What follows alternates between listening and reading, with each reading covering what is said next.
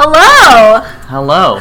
Welcome to the re-record of episode 2. Yeah, what happened at the beginning? What happened with the first record? Well, we spent an hour recording, and I guess we ran out of RAM or something, and after 10 minutes there was nothing. You know what I have to say about that? What? Fair Dad, very sad. Very dead, very sad. Very sad. Okay. My mom still thinks we should introduce ourselves. I wholeheartly agree with your mom. Well, I am Ben, or Mr. G.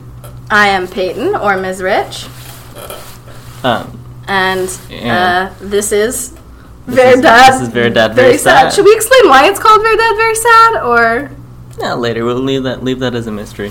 Okay. Also, hello to my dad. Oh yeah, hello Russell. Yeah, I forgot to introduce or say hi to him last time. So sad. So sad. Why did you do that? Well, honestly, because, my mom listens to podcasts. Oh, okay. You know. And I forgot that, if I did something, my dad would probably also, listen to it. And I was like, oh, my mom listens to podcasts. Hello to both of you. You know who else apparently listens to podcasts? Who? And this is what I wouldn't have guessed. I looked at our analytics page. Uh-huh. Apparently someone from Belgium. Oh my god, someone from Belgium listened to episode 1? Yeah, well, maybe. They might have just accidentally downloaded it. This is incredible. I hope there's someone in Belgium who's, trying to learn English. Yeah, no. And they also speak Spanish, so they were like, Fair Dad, very sad. It's very niche. I love that. That's incredible. Okay. We have a short prep today, so right. Let's get down to business to defeat the Huns. Where were we when we last recapped? So I was talking about I started with talking about my struggles with engagement. Mm-hmm. And how, when I was, the first day, the day kind of immediately after recording, or the day that I did record, and we talked about already, that, everyone was super engaged, and I was super hyped for that. And, thank you. And I was super excited for that. And so day 2 rolls around, and I had third period, because it was a block day. I had third period, and I walk up with my little bin of envelopes, which is their wallet, which is where they keep their cash and their stocks. And I go up to Gittins, who's the kid who's really into the stock market. Mm-hmm. And I'm like, oh my gosh, here's your envelope. His was on top. And I was like, here's your envelope. And he was just, not in the mood for it. And Very Dad, very sad. Very Dad, very sad. And he was just not in the mood for it. And then, I felt this kind of, crushing defeat immediately on day 2. Yeah.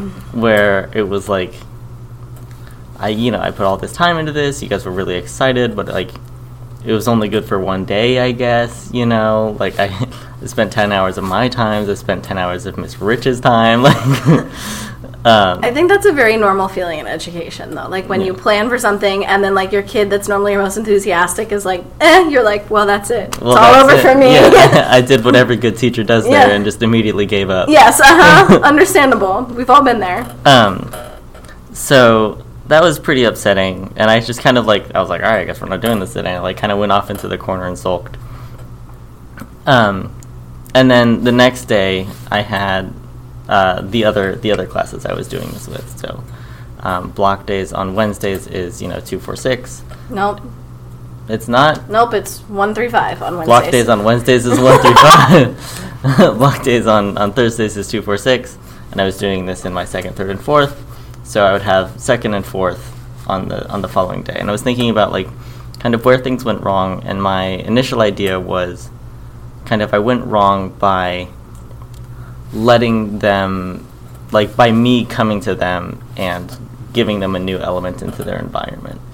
And that maybe this would have worked better if the envelopes had just kind of started on their desk so that they kind of entered the class, saw the envelopes, knew that's what we were going to do, instead of entering the class, sitting down, and then suddenly this thing is kind of reintroduced and they have to reevaluate it. Yeah. And so coming into second period the next day, I was I'm going to start with all of them on their desks. And that worked really well. Yay! Very Dad, very glad! Very Dad, very glad. And that worked super well. But then fourth period happened, right? So second period was super into it. Mm-hmm. which is great. Love that for second period. But then fourth period happened, and in fourth period, I started with them on their desks. I was like, all right, their market's open. And then nobody did anything. And I was like, Alaverga, you know? Yeah. Mm-hmm. Oh, mommies. And so I was sulking again in fourth period as they're doing their work, because I was going to do 10 minutes, the market's open. They do their work, 10 minutes, the market's open at the end of class as well. Mm-hmm. And they just weren't doing it. They weren't doing anything. And I was really upset. So they're working, I'm thinking about it. And I was thinking about Gittins, that kid that on the previous day, and how I'd maybe let him have too large of an impact on the class. Yeah. And I was thinking about how, like, I kind of just took this one kid's reaction as every kid's reaction, which also, granted, that class usually has higher energy than it did on that day, and it can be both a very high energy class and a very low energy class. But I'd really kind of let his initial reaction dictate if I gave it out to anyone else at all. Yeah. And I was thinking about like forms of media, and like this was something that I was really big on when I tried this the first time in Garfield, was to like always be giving it my attention in class. I'd always have like the spreadsheet up on the board. I would always be talking about like assignments in terms of like these monetary prices. Yeah. And I really, in this instance, I had let Gittins' reaction be the media. I had let Gittins' reaction just kind of totally drive the class and totally frame everyone else's expectations. And I was like, the biggest like thing that influences kids at this age is other kids. And so for the rest of fourth period, I was thinking, like, what's the second biggest thing? And I was like, oh, it's me. Yes. I'm the second biggest influencer. You are the access. I'm the access to the curriculum. I am the second biggest thing. Which is quite a funny story, by the way, how I heard the phrase, you are the access to the curriculum. Where did you hear that? I had a teacher who emailed me about a newcomer and said, I just don't know how they're going to access the curriculum. Mm-hmm. And I was very tempted to be like, well, you're the teacher. You are the access to the curriculum. It's you. So yes, you are the thing. I am the access. It's me. And so this time at the end of fourth period, I said, you have to make a trade. Mm-hmm. You have to take place in one sale, whether it's buying or selling. I think that was a good move. Yeah, I'm like, you have to do it. You know, I went by the end of class, everyone has to do at least one. And then they did, and then they remembered that they liked this activity. You know? Yes, I know the feeling. But I think, you know, there's this kind of like thing I was talking with my neighbor teacher with, which is you have to know something and understand it before you can love it and have an appreciation for it. Yes. And I think that because it's complicated, and many kids who have heard of the stock market know that the stock market is complicated and have this initial, like, is trepidation the right word? Yeah. Yeah, mm-hmm. Have this kind of... Good word, actually. Like a great word, yeah. Which is why I was scared using it. Nice SAT word there, Thank you. Mr. Ginnerman. Yeah, no, I'm an English teacher. I know how that word works. But have this trepidation about, like, going forward with something that they know is complicated. Yeah. And so kind of forcing the issue, and then they kind of get more comfortable with it, and hopefully they'll start kind of doing it more autonomously. But I'm okay forcing it. I'm okay saying you have to do it. It's not a huge deal. But yeah, so there was this kind of whole moment where I was really not sure how to, like, get them engaged and keep them engaged. Some kids, it's not an issue with. Like, a lot of the kids in second, actually. Do you remember Meh? Yes, I do remember Meh. Yes. He said he was going to have the biggest grade turnaround of the century or something. How did that turn out? Yeah, so Meh on Tuesday of last week was trading at about 7%. Which is not great. Nope. And I talked about this last episode, how he was just trying to sell to Bobbyland. Yeah. And he was just like, Bobbyland, you're going to see, I'm gonna go up. But Bobbyland just wouldn't buy because he was at 7%. He was like, your grade's not going to go up. Yeah. Anyway, by Friday of last week, is at a 96% in the class. Heck yes! So this system is working. Yeah, in that sense, yeah. In the sense that like it's motivating kids, which I'm super excited about. But I mean, you know how they're all like writing this like big long book project? Mm-hmm. He wrote 6 pages on Thursday. Oh my goodness! Just like in the afternoon, he's like, "I'll be right back, Mr. G." Like, look at Meg go. So look at Meg go. At its core, this system is working. It is motivating kids to improve their grade, which is awesome. It's awesome, and the intended purpose. Yeah. So, Verdad, very pinche glad. Very pinche glad. We only swear in Spanish here. We only swear in Spanish. And so Meh had, you know, like tons of his own stock because he kind of couldn't sell it. And so he made a boatload of money. Yeah. You know, when his stock went from trading at like $1 to trading at like $7, and he had like all 10 of them. You know. Oh my goodness. So he made just like a bucket of money. Rolling in the deep. Yeah, he was in fact rolling in the deep. Yeah. But you know, he's not the only kid, and there's this other really interesting kind of case study of this kid named Toenail. Toenail was trading at like a 33% when this project started, and you know they're all trading away, and at the end of I think it might have been Wednesday, I got curious as to like what everyone had, and so Toenail's net worth, if he like not made any sales, should have been around $30. Yeah. Right? It was 52. Oh. He had been like selling and buying and trading and just doing really well. And he was the most effective trader in that class, except for maybe Gucci Napkin. You know, there was kids like Mushroom who had like a super high valuation of like $80 if he never bought or sold, and he never bought and sold. And so his value was $80. But Toenail should have had a value of like 30 and did indeed have a value of like 50. But there was this huge problem because Toenail had just immediately sold all his stocks.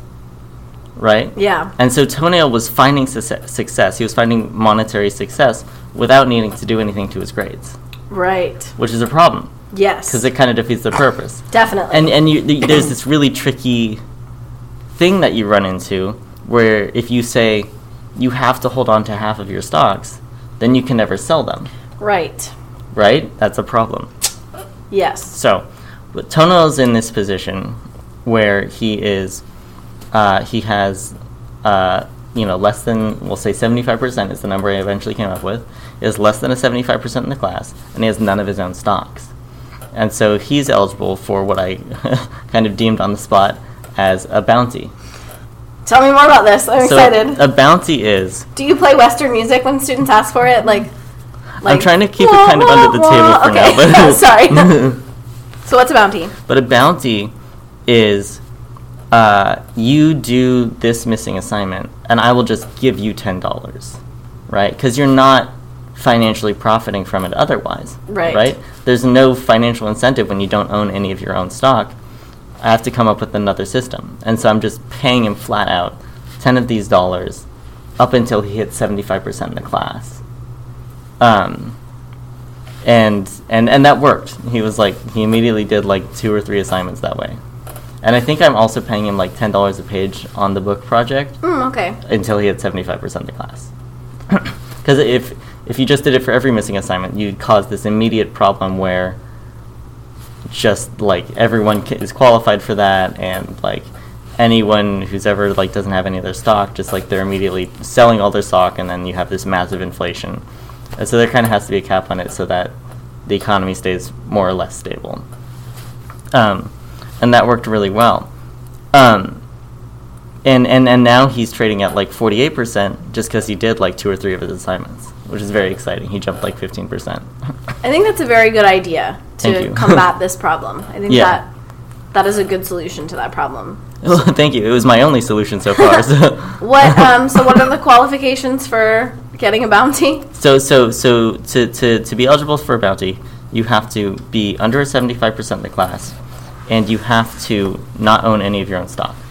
You have to not be financially benefiting from the move otherwise, right? And people generally aren't upset about this, A, because they understand that the kind of point of this is for people to get their grades up, and B, because if you've sold all your stock, then other people are benefiting from it. Like, there are other people in the class that are going to be benefiting from this move that you just made. Peer pressure. There was another kid in 4th who also qualified for the bounty system. Nice, yes. And his name is Yodiland. Got it. Yeah, his name's Yodiland. And he doesn't own any of his stock, and he's trading, I forget what he's trading at, but he doesn't have a C. And so I come up to him and I'm like, hey, Yodiland, you qualify for this system, do this assignment, I'll give you $10, do another one, I'll give you another 10. And he takes me up on it. And Yodiland is a part of the mutual fund in 4th period. The mutual fund. Right, and you remember how we said there's no advantages to mutual funds? Yes. And that they're just doing it because they're kids? Uh-huh. Well, now because of the bounty system, there is an advantage to mutual funds. Oh my goodness. You've created an advantage. An advantage which I did not foresee, but because now the issue is to qualify for a bounty, you can't own any of your own stocks. Right, but if your mutual fund if your mutual fund partner does, yeah. So clever. So now La La Land, the kid that's in Yodiland's mutual fund. Oh my goodness. Now La La Land can buy Yodi's stocks, and Yodi can collect the bounty, and they can, effectively double their profits that way. Mm-hmm. So that was just kind of a cool thing that I found. I thought that was kind of a very cool thing, because I didn't expect mutual funds to be worth anything. Right. I expected me to have to figure out, what to do when this, eventually dissolved. But I still will, but I'm also probably not going to. I'm probably going to just say, you guys figured out, you're the one that joined it. This is the real world. Yeah. Sometimes partnerships don't work out and it's messy, and I don't know what to Market regulates itself. Figure it out, kids. Invisible hand of something or other. Yeah. Priming the pump. What other phrases do I remember from my senior year econ class? Supply and demand. Supply and demand, there we go. Bearable. But, so these kids are making this mutual fund actually beneficial. That's so cool. It is really cool. It's really cool to see. And they were also, I thought this was interesting, they were also trying to figure out who had what number. Right. Which we are hoping to avoid because, please explain to me why. Well, because the numbers are tied to people's grades. Right. And you and I talked about this initially of how are you, obfuscating, which I think is the word I used last time. It is. You are just killing it on the SAT words today. Oh my gosh, I should be an English teacher. You totally should. I belong here. Thank you. But because it hides it obfuscates who has which grade. Right. Right. And if and we talked about this last time, where it's the only real problem is if someone makes a list and keeps track of who has what numbers. Right. And here these kids are doing that. Okay, we've got our first problem. We've got our first problem. Not really our first, but... Well, we've got a bump in the road. A thing that needs to be addressed. A thing that needs to be addressed. Fortunately, it doesn't look like they're really harassing students who are not freely saying their numbers. You've got various kids in that period who are just I'm number 400 and I'm trading at 96%. And then they write that down. But the kids who are not talking, the kids who are in the corner, the kids who are quiet, are not saying their numbers. And this mutual fund between La La Land and Yodiland, oh my gosh, we can call it the land fund. The land fund! Oh my gosh. But the land mutual fund is not going after those quiet kids. Right. They're just leaving them alone, and they're saying, if I hear it, I hear it. And I think it's kind of for fun. They're trying to find some sort of edge within that. I don't know if there will be some kind of market edge in doing that. But they're trying to find one.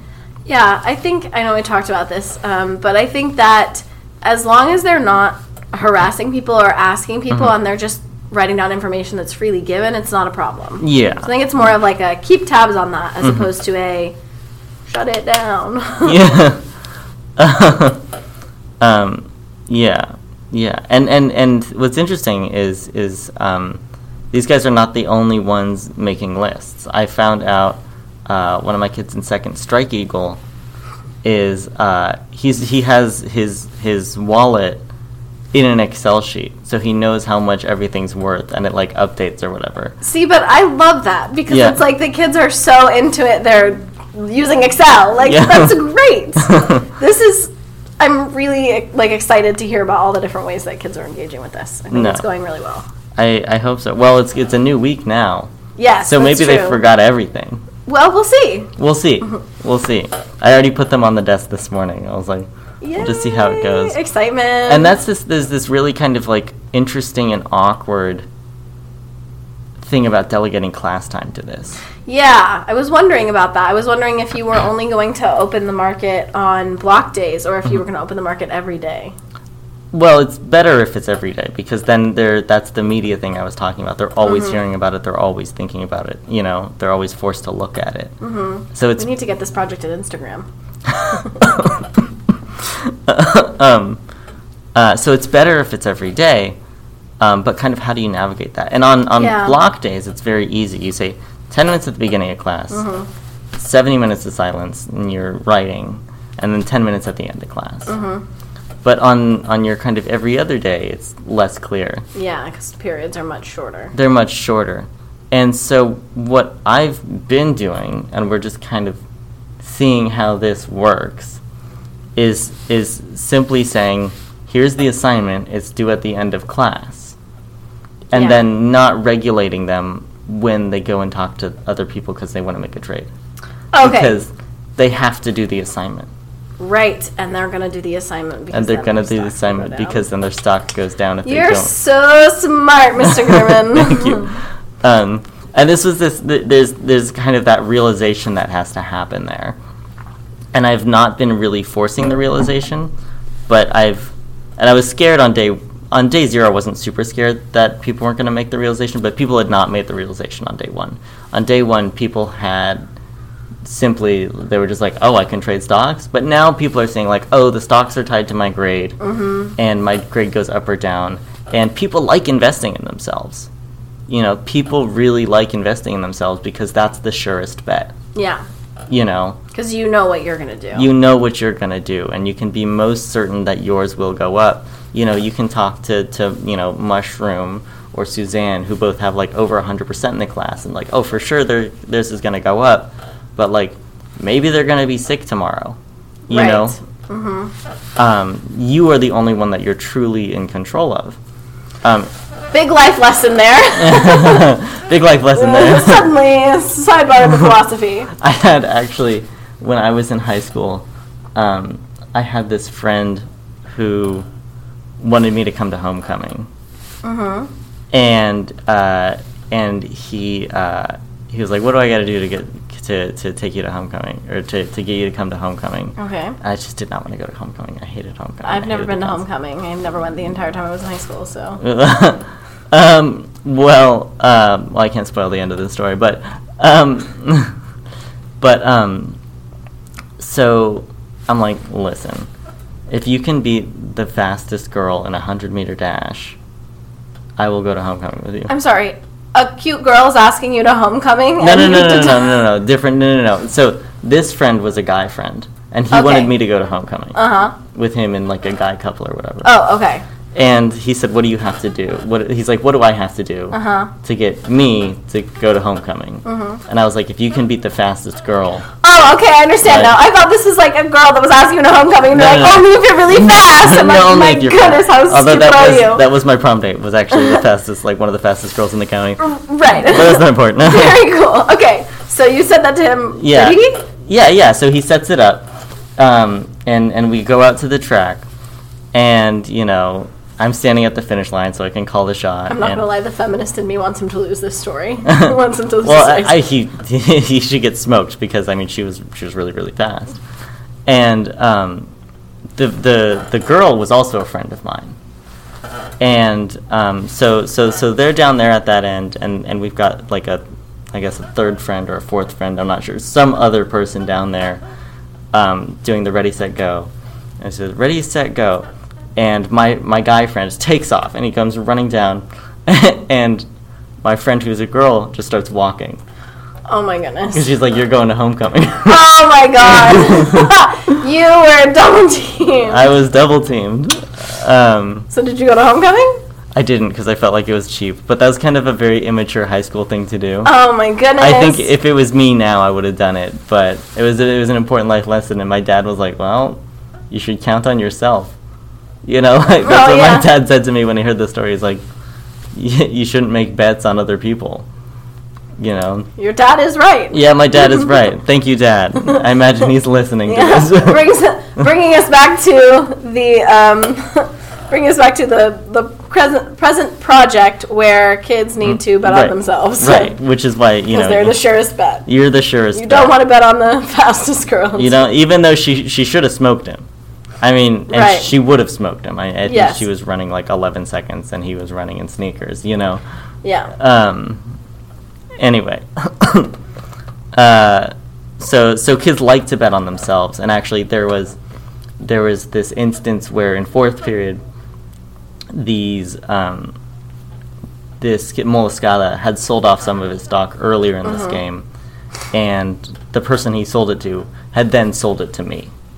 Right, and the so bank. They sold it to the bank. So it's in the C where everyone can buy it. Once you sell to the bank, it's suddenly like public domain, anyone can buy from me again. And so they saw that his stock was up for grabs again, and him and Oslor like both dived for this box, and they dived for where the C is. We have a bit of a broken chair here. Chair. It feels more stable than it has, though. Maybe it's because my feet are on the stool. Probably, yeah. What if I take my feet off the stool? Please don't. Oh my gosh, no. Okay, keep the feet on the We're stool. not reclining yet. We're not there yet. We're not at that holiday yet. Why is tonight different than all other nights? So they both dived for it, and because you know he's trading at 100%, and so now I have Oslor and Molescata both really, really vying for Molescata's stocks. And there was like 3 of them, and I had to do like a 3 or like a 2-1 split, and then Oslor got like another like equal value stock. Why did you do that? Why did I do that? Like, why did I give him his own stock? Correct. Because I want him invested in himself, you know. But that was like another issue, because they were doing that thing where you like both your hands are on it, and like in basketball you like jump ball or whatever. Teenagers. One of those moments where you remember, oh yes, I work with 16-year-olds. Well, teenagers and NBA players. Although I don't actually see a lot of jump balls in the NBA, but I also don't watch basketball. Yeah, so maybe I'm not one to talk. Yeah. So they're both, you know, like vying for it, and I had to like negotiate that. But the point is the kids really like to bet on themselves, you know, and that was what Mushroom was doing. And why he like was capped out at like 80% is because he just only wanted to bet on himself because he knew he was a sure bet. Yeah. But interestingly, that kid Molescata I was just talking about, we kind of did the math on his wallet, and we did the math on like the total, I guess, GDP of the class. And he owns 6% of the entire fourth period economy. There's like 20 kids in that class, and he owns like 6% of the economy. I look forward to like in April when you're like, and now we have the March on Washington. Yeah, now we had a March on Molescata. March on Molescata. So I guess which is not March on Washington. That's a different civil rights movement. It's a different thing. Huge. I guess 25. So you would expect him to own like 4%. He's still 6% is not negligible. For sure, especially because it's an unbalanced economy. But I just thought it was funny. We did the math. He owns 6% of the class, despite being one person. Also, I think Gucci Napkin from second period might be the wealthiest kid of all the classes. We did the math. He said it's like $135. Good on him. Good on him. Well, he is a name brand. He's on brand. Gucci Napkin. I can't help but laugh every time we hear his name. It's so good. So teenager. So teenager. Another update from last casting of pods was do you remember do you remember this whole Maxwell versus Fergus scam? Yes, I do remember that. Yes. So for those who forgot, Your parents and one guy in Belgium? Yeah, exactly. My parents and one guy in Belgium. If you forgot, last time I talked about this scam that happened where Maxville stocks was trading at $3, and he sold it to Fergus for 10, and then when Fergus asked for a 1 back, Maxville said, no, I sold it to you for 10. And there's this whole kind of debate there about kind of like what was going on.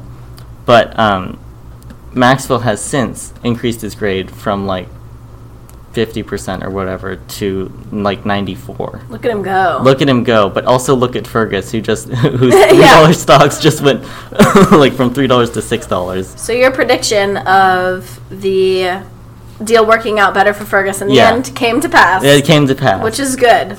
But interestingly, I haven't really noticed a difference in evaluations yet, because they're picking up on the pattern. They're understanding that the money goes up with time if kids do their work.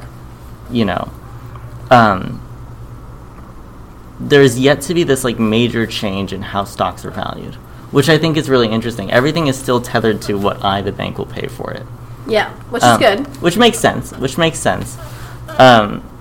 But we've yet to really see someone who sees someone at like $3. It's like someone's willing to pay like $5 for that. You know, right? They'll pay like $4 for it max. You can always move to this podcast chair needs to be oiled. So like, which is interesting to me. And it's maybe because like I'm personally very bad at like actually playing these kinds of games. I like designing them much more than I like playing them. But like I would have done that. I would have been like, your stock is going to be worth more. I'm willing to pay more for it. Yeah. But maybe I'd just go broke. I don't know. I guess we're gonna find out. Because everybody seems to be sticking with this kind of like price leader type of model, you know, where like the first person to say what the price is kind of sets the price. Right. You know. There was one kid in third who was wrong about a piece of advice that he heard. Oh, okay. Yeah. I guess he like flipped it, where he was like, buy high, sell low. Oh, yeah. He was trading at like $5 or something, and he had like a 80 or 90 in the class.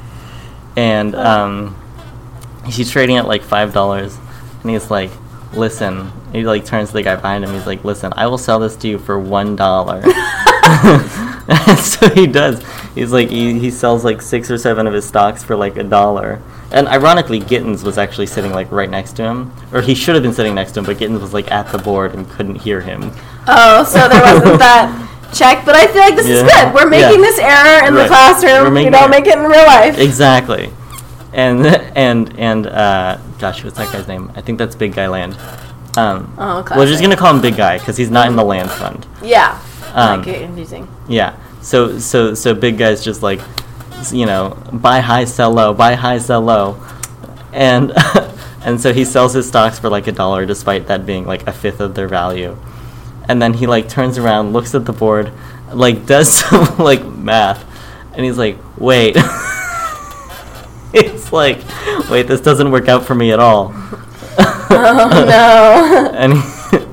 And at some point down the line, he realized he lost like $30, and now, despite being at like 80 or 90%, I think he's like 87. He only has like $20 like worth of like actual money in his wallet, and he's He took it very well. He was like, I'm going to be the first billionaire in this class. It's all a learning experience. Yeah. It's all a learning experience. It's like, I'm going to be great. Don't worry, I'm going to be the richest man here. Fantastic. It was very funny. So that was funny. Also in third period, I had a couple kids. I think this kid's name is Zest Zone, who he comes up to me and he what he basically asks is, can I short myself? Right. Right. So what does he mean by that? What he means by that is shorting in the stock market is where you bet against something, right? So if it goes down, you profit. And the way that works is you kind of sell the stock before you have it, and then you agree to buy it back later. So let's say, like you're trading at like $1,000 and I short you, and then you drop down to 500, then I've made like 500 or whatever. I don't know exactly how it works, but the idea is like I sell my shares at $1,000, and then I agree to buy them back like a week later, no matter what the price is. Mm-hmm. So it's obviously very risky in the fact that you're like making this commitment. Right. But in the classroom, less risky, especially if you short yourself. Because you're going to do the assignment. You're going to do the assignment, And so the way this would work, I was like, well, basically, yes, you can do that.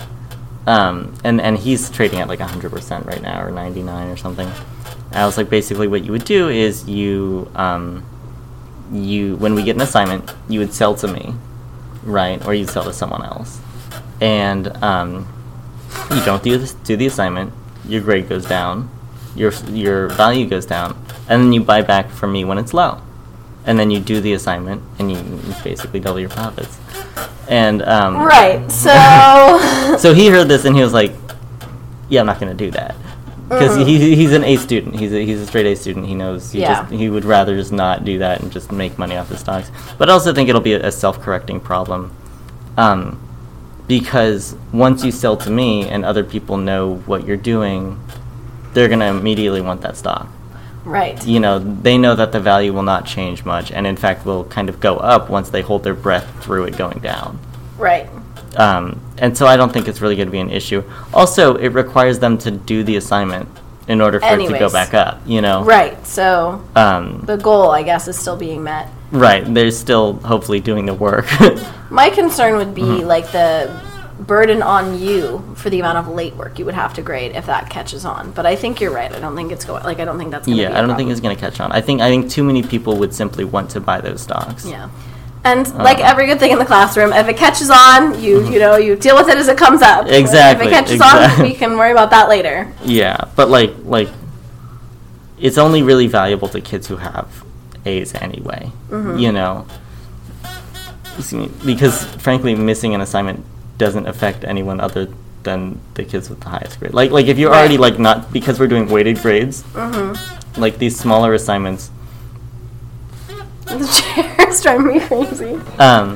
These smaller assignments really kind of like aren't going to affect kids who already aren't doing the small assignments. Yeah. But they will affect the kids who have been doing them. So it only really affects like the A+ kids. And like if Mushroom sells one of his stocks, everyone and their mother is going to want to buy it. Absolutely. Because it's so rarely on the market and it's so high value.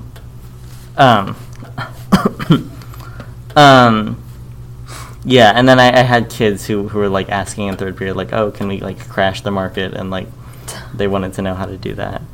I think that's kind of all that's on the card that I have prepared. But I know we wanted to talk about the territories. Yes, so talk to me a little bit about the territories. So on your boards, can I describe them? Yeah. So on your boards you have for each period like this fake landmass, I guess. Yeah. It's like divided into sections, and it's got all the names on it, the names that we've been referring to the students as. And this is very exciting to me because in my sophomore world history class we played Risk, and it was like it was sort of a similar system where like you do homework for your country, and then you got more resources. And I was president of the United States, which objectively worked in the context of a classroom, but not in the context of the greater world. So it kind of reminds me of that, and I find it very exciting. So talk to me about these territories. So the territories are phase 3. Phase right? 3. So what are the what are the phases? So phase 1 is what we're in right now. It's trading and stocks, and this is it's probably the most complicated kind of phase, just in terms of understanding what's going on. You know, it's not super clear. Like it's very new to the kids. Yeah, for sure. And so it's I think it's the one I'm going to kind of initially kind of like take the most time on, really make sure people understand it. And it's just kind of getting this idea of how these stocks are working. It's just the idea of like how these stocks are working and like how it kind of mimics the real world as well. That's phase 1. Phase 2 is like an introduction of resources, where we just kind of add this second dynamic, which is necessary for phase 3. I'm just not introducing phase 3 all at once. But yeah, so phase 2 is we're introducing these resources, and we introduce the option to go to other classes and to trade with other classes. Okay. And then phase 3 would be like you get to go to war. You get to like go to war with like the territories around you, and then like the other classes. And I can hear actually, if you listen really carefully, that is the sound of my mom's eyes rolling. That's so mean. Be nice to Julie. No, my mom has this certain anxiety, which I have to be very careful of, because I'm known to overcomplicate things. And I can feel her hackles getting up right now. Can you feel those right now? No. Don't listen to him, Julie. You're great the way you are. No, but I've been known to overcomplicate things, and I can feel her anxiety, and that anxiety or that premonition of her anxiety is something I'm very conscious of, because I know I have this tendency to make things more complicated than they need to be. This is already a very complicated system. I was kind of panicking about this last night, actually. Oh, okay. I was like, this system is too complicated. I'm not going to be able to pull this off. But I think there was kind of one phrase that I took solace in, which was, we're just going to go till it breaks. Yeah. You know, we're going to go till it doesn't work and see what we kind of can't do as we run into it. Yeah. And like, it's better to mess it up early and know that it doesn't work than like, yeah, like, and maybe next year I bring this back and we only do the stocks, because the stocks have been working. You know, why overcomplicate it? I won't have the territories, I won't have anything else. I'll just like, we'll just do the stocks because the stocks are what worked. But maybe phase 2 works and not phase 3. Yeah. Something that my advisor told me in the credential program that has always stuck with me is the kids don't have the lesson plan in their hands. Right. Right? Like, they don't know. Like, if you try this and it doesn't work, you can be like, all right, and that was the conclusion of that part. Like, now we're only doing that for a period of time. Like, they don't know. Yeah. They don't know, like, what our plan is. They're not expecting anything. So if you try it and it doesn't work, like, you can just, everyone's favorite word in education, pivot. Like, you can just try something new. You like, self-scaffold. Yeah, like, the kids don't know what you don't tell them. Yeah. So if it doesn't work, it doesn't work. Like, it's totally fine to take a risk. Yeah. And you know, like we could have only phase 3 without phase 2, you know, under the proviso of like you can only like attack within yourself and you can't attack other classes kind of vibe. Right. You know. And so we're just gonna see what works. We're gonna go until it breaks. Yeah. That was one thing I took solace in. Like, there's nothing writing on this. No. My job isn't writing on this. Nope. The only thing that's writing on this is like potentially the kids' engagement in the class. Which, and I want to see how deep it goes. We'll see. We're gonna fall down that rabbit hole. So that was one thing. The second thing was I put this as 3 phases intentionally because I know it's a lot, you know, and I do not have to rush into phase 2. That's true. You know, We are here. We'll be here all semester. Exactly, and the semester is long, and you know, really? I think 4th period's for sure ready for phase 2. I think 2nd period's probably going to be ready for phase 2 after today, and then I think 3rd period might be ready for phase 2 in like the next 2 to 3 days. But like, I don't have to send them in there at all. You know, like it's entirely on my calendar. For sure. To send them in there. You know, I do think they need to be synchronized, but like, it's entirely my discretion to say they're ready for this, they're not ready for this. And the kids that are engaged are going to want to know more, and the kids that already aren't engaged already aren't engaged. But yeah, the idea is that in phase 3, they get to kind of go to war with each other. And my hope there, and the reason I'm so hoping for to get to phase 3 is because I would really hope that we get to see some kind of like organized government. That would be really exciting to me. Yeah. Is if people felt the need to self-organize and create their own systems of power. That would be really exciting to me. And that's why I don't want to just stick with the stocks, because there's more to learn. Honestly, it relates to The Color Purple, just saying. Oh, which is the book we're teaching right now. Right, these ideas of, like, where do we get power from, you know? Yeah, for sure. Because ultimately, I think power comes from recognition. And like, oh, I recognize that you have power over me, so I'm going to let you influence my decisions, kind of a thing. Alice Walker, the author of The Color Purple, famously said, and we talked about this quote in your class, I think talked about this quote too, the most common way people give up their power is by thinking they don't have any. Right, and in this situation, everyone would have power. And so I really want to get to phase 3 for that. So exciting. With that said, I think it's probably about time to sign off. Yeah. Time to say goodbye. Well, you got to do the sign off. What's practiced. the sign off? Well, you say bye it. Oh, okay, I'm sorry. Yeah. Vaya con Dios. Permanecer con Dios. Oh no, it didn't stop.